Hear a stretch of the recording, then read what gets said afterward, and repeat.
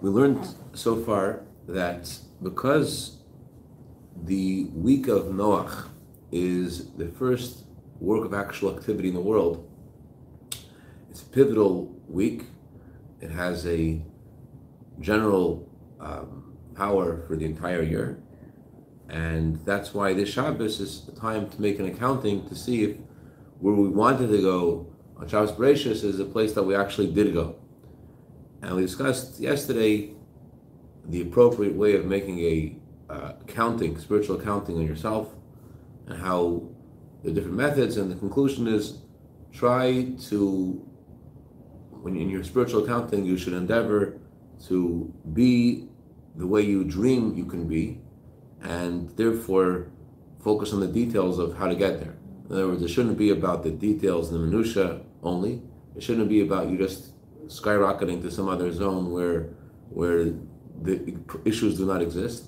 Rather, you should go to that zone, and in order to go, and because you're trying to connect to your best self, automatically you are going to upgrade the details with it. You're focusing on the details also with the intent of getting somewhere. So on that note, we went into the discussion about where the Jewish people are in general in history, and the spiritual accounting of where we are, period, vis-a-vis the coming of Mashiach. And based upon all of the merits of the Jewish people throughout the time of the exile, it's clear that we are deserving and should expect the coming of Mashiach. And despite the fact that we all know personally that we have issues to work on, that doesn't take away from the Jewish people being ready for the coming of Mashiach. And it's analogous to a person who is completely healthy, and he has just one little, he has one tiny issue in one limb in his body, and just needs to heal that little issue. But the person in general is ready. So, and therefore, because we are ready for the coming of Mashiach, so the Rebbe says that understanding should lead us to be especially careful about the way we do Kiddush Levana. Kiddush Levana has a direct relationship to the theme of this spiritual accounting. Why? Hashem promised Noach in this week's Torah portion that day and night in the world will always continue, that the moon and the sun will follow the path that God set out before them. And as we say in the blessing of Kiddush Levana, you gave them a chok, a rule, and a zman, and a time. The rule refers to the fact that God allotted the sun to serve during the daytime, and the time, and the moon during the nighttime, and the time refers to the specific orbit of the sun and the moon, that the sun's orbit is in 365 and a quarter days, and the moon's orbit is in 29 days, 12 hours, and 793 chalakim. This renewal of the moon works in the following way. It's not just that the moon just suddenly appears fully at the beginning of the month. Rather, the moon is constantly changing. So the blessing of the moon is about the renewal of the moon after it is completely hidden, and now it appears after it's being completely invisible. So what's so good about this? Why is this especially related to the coming of Mashiach? The Gemara says that anyone who says a bracha on the moon is like they received the Shekhinah. Why is it like receiving? It's as if you visited the divine presence. Why? Because, as we say in Kiddush Levana, we say if the Jewish people had a merit to see their Father in heaven once a month, that's what we're doing in Kiddush Levana. We're, so to speak, seeing our Father in heaven once a month in a special occasion, and therefore we should recite it standing. That's what we say. We say those words in Kiddush Levana, extolling the value of saying Kiddush Levana. It's like meeting the Shekhinah, like meeting our Father. Why is it so special? Why is it like meeting Hashem? Because during the time of exile, we do not see the divine presence. But the renewal of the moon symbolizes how just like the moon has renewed, so too the Jewish people who count their calendar according to the moon, they will also renew. And therefore we make a bracha about the renewal of the moon, because that indicates how we will also be renewed as a people, and we will also merit to see our Father in heaven. We're sort of like attending an event of our wedding, says the Tur on the Ramah, on the time of the renewal of the moon, because when Mashiach comes, will be the marriage of the Jewish people and Hashem, and the moon's renewal indicates that this will happen. So we're like looking at a sign of the coming of Mashiach. We're looking at a sign that we will be united with Hashem, and therefore, just like at a wedding you're supposed to dance, so too we're supposed to dance when the moon is renewed, because we're looking at a picture of really our own renewal, of our meeting the Shekhinah, of our being face to face with Hashem. It's a sign of how God will reveal Himself with the coming of Mashiach. So that's the simple meaning of why the moon's renewal is associated with the coming of Mashiach. But it gets deeper. The moon and the sun are compared to the divine energy that animates creation. The 10 utterances that God used to create the world are associated with the moon.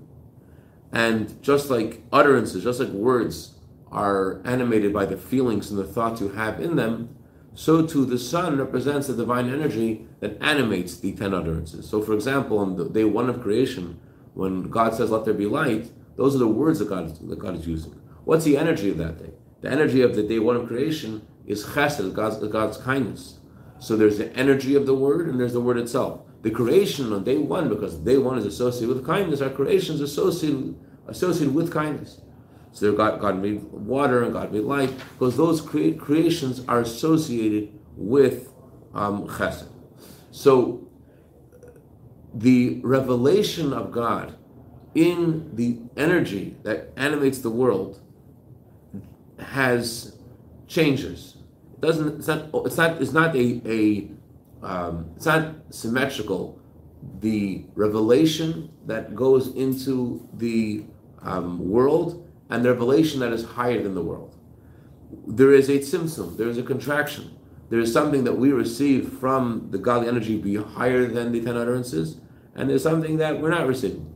Just like the sun shines in the moon, and there's a constant change of what the sun is giving to the moon and how the moon is receiving from the sun, so too there's a constant change. It's not in the symmetry of the light of God's higher revelations and the revelation that we receive, the revelation of the moon, the revelation that goes in the world. The reason why we compare God's words with the moon is because just like the moon receives the light from the sun, so too the utterances that God uses to create the world, those words of Hashem, they aren't really a new energy. Words are just a means of communicating to someone else. Words aren't about a new energy, they're just about communication. Words only receive the energy that you put into them, the intellect and feelings that you are using to communicate. So the sun is analogous to the higher godly energy, and the moon is analogous to the energy which is within creation. So when Mashiach will come, it says that there will be the perfect union between the sun and the moon, meaning the perfect union between the light of God that is above creation and the light of God that is in creation. And therefore, in the world itself, in the physical reality, there'll be the revelation of the higher godly revelation that's beyond the words of God. That's why when Mashiach will come, the moon will always be full. The moon will not diminish anymore. In the language of Hasidus, the moon is like the diminishment of the moon becoming smaller, is associated with the name Elokim, God's contraction. And the sun's light is compared to Yud Kei Vav Kei, God's revelation. So there is a time when God tells us that the moon has to get smaller. There's a time when God tells us it's time to go into exile. And I want you to, in exile, to do mitzvahs and Torah. And the moon is not going to be fully shining. There's not going to be a full revelation. But the purpose of this concealment of godliness in the time of exile is only in order that we should receive the full light of God with the coming of Mashiach. So the renewal of the moon in Kiddush Levana is analogous to the full revelation of Yud Kei Vav Kei into Shem Elokim. That in the world, the lowest of all worlds, in a place of a contraction of godliness, in the place of Shem Elokim, there should be the revelation of Yud Kei Vav Kei, which not only Yud Kei Vav Kei has many different, as we learned before, Yud Kei Vav Kei has many different levels of which divine reality it is representing. As we learned before, that at the conclusion of Yom Kippur, we say Hashem is Elokim 7 times. Why are we saying that? Compared to a higher revelation, the previous revelation is considered like an Elokim, like a concealment. Compared to even higher revelation, this new revelation is also considered like a concealment. And so, since on the conclusion of Yom Kippur, we are experiencing higher and higher revelation as we accompany the Shekhinah back to its divine source, so therefore we talk about, we say again, Hashem is Elokim, and compared to what it was before. Hashem is Elokim therefore has two meanings. One meaning of Hashem Elokim is that in Elokim, in the place of the concealment, in the world, in this world that is the lowest vis-a-vis its revelation of godliness, in the lowest of all worlds, there is a revelation of Yud Kei Vav Kei. There's a revelation of the truth of Hashem. So the place of the concealment receives a full revelation of godliness. That's one meaning of Havayu Elokim. And there's another meaning that not only is there a revelation of Yud Kei Vav Kei, but in comparison to the revelation that God will give us when Mashiach will come, what we call today revelation, that's just a contraction. So Kiddush Lavana, when we're celebrating the renewal of the moon, what we're really celebrating is the revelation of Yud Kei Vav Kei, the revelation of the infinite light of Hashem in the world. It's not only that the moon renews, and therefore we celebrate it because it's the sign of our renewal. Rather, the actual renewal of the moon is representation of the kind of revelation of the coming Mashiach. The renewal of the moon is the revelation of the infinite light of Hashem in the world, in the place of concealment. So the moon gets smaller. There is a concealment of godliness. The purpose of the concealment of the moon is in order for there to be the greatest revelation of the coming Mashiach, so that there should be Noach. As we learned earlier, Noach means that there should be tranquility, there should be the coming of Mashiach, that God's desire of having a home in the lowest realm should be fulfilled. And we achieve this in the place of the concealment of the moon, in the place of the concealment of godliness. Elsewhere, Chassidus talks about how God says the purpose of the sacrifice, the Korban Tamid, I think, is the purpose of the sacrifice. God says, bring an atonement for me because I made the moon smaller. Why does God need an atonement for making the moon smaller? What does that mean? Chassidus explains that in the moon becoming smaller, there is a reflection again of the tzimtzum, the concealment of godliness, so that a Jew is experiencing challenge in a way that causes him to fail, chas v'shalom. So the purpose of being in a place of where you can fail, a place of concealment, is by divine design to bring about the revelation of the coming Mashiach, which is represented by the full light of the moon.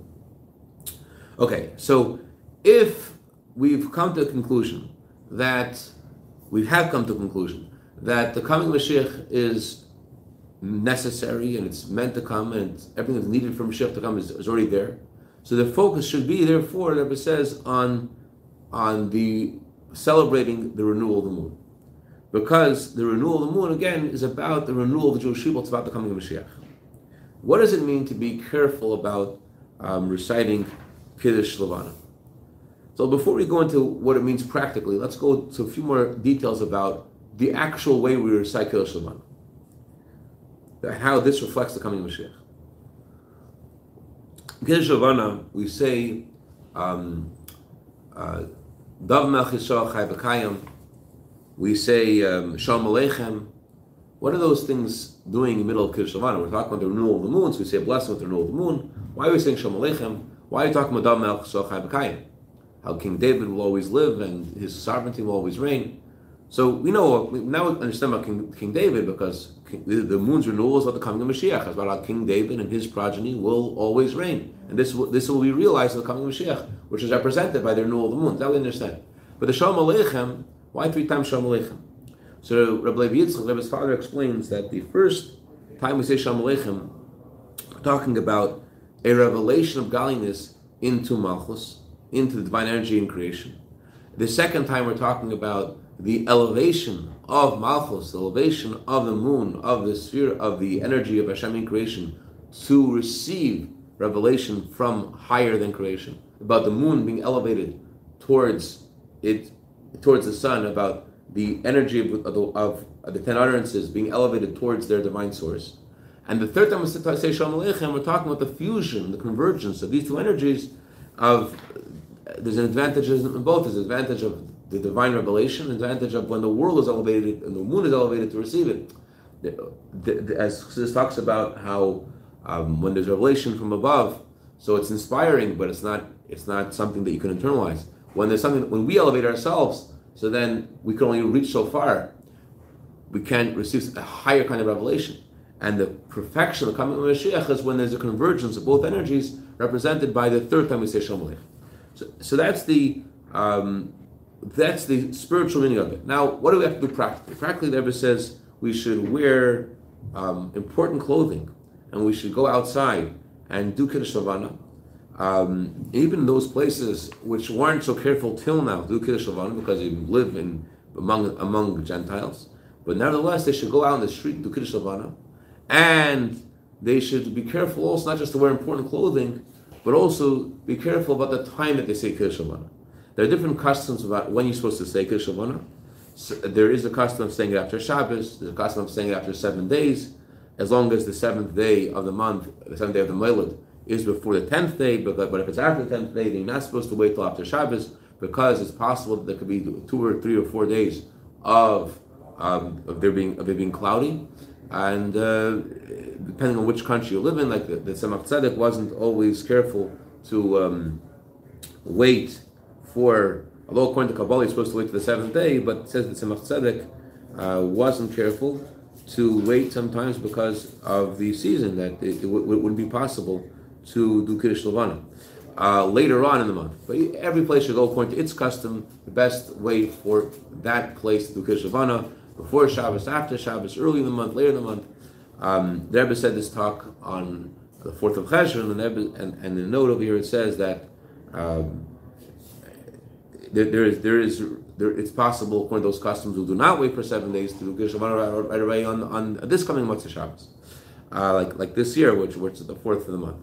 Anyways, another main thing is the Kiddush Levana should be done with a special intent that we're trying to speed in the coming of Mashiach, and we're asking Hashem, as we say in Kiddush Levana, Jewish people should seek out God and David their king. That's the theme of Kiddush Levana. We're asking for the coming of Mashiach. Never concluded Fabrengen and said practically we should merit that, as we read in Parshas Lech Lecha, in Mincha, the Shabbos, Hashem tells us it's time to go to Eretz Yisrael, it's time to come to the coming of Mashiach. And there, when Mashiach will come, we will bring the Karbanos, and we merit to see the Shechina, and we will merit, as it says in the Torah, to see Elokim, or as another verse says, we will merit to see Havaya, merit to see revelation of godliness. And then the conclusion of the Fabrengen, the Rebbe said, as we say, we talk about the union of the revelation, Kevav, Ken Elokim, in the prayer of Ne'ilah Yom Kippur, and they concluded by saying Shema Yisrael, and then he said Baruch Hashem 3 times, and 7 times Hashem Elokim, and concluded with Hoshana Haba Yerushalayim. We see this happen not just next year, as the previous ever said, not until next year, but today Mashiach comes, automatically next year will be there, coming Mashiach. L'chaim. So tomorrow night we should or shouldn't do Kiddush Levana? No, we don't have to worry about the Kiddush Levana this. Thank you. Shkriach, on Shabbos. But by this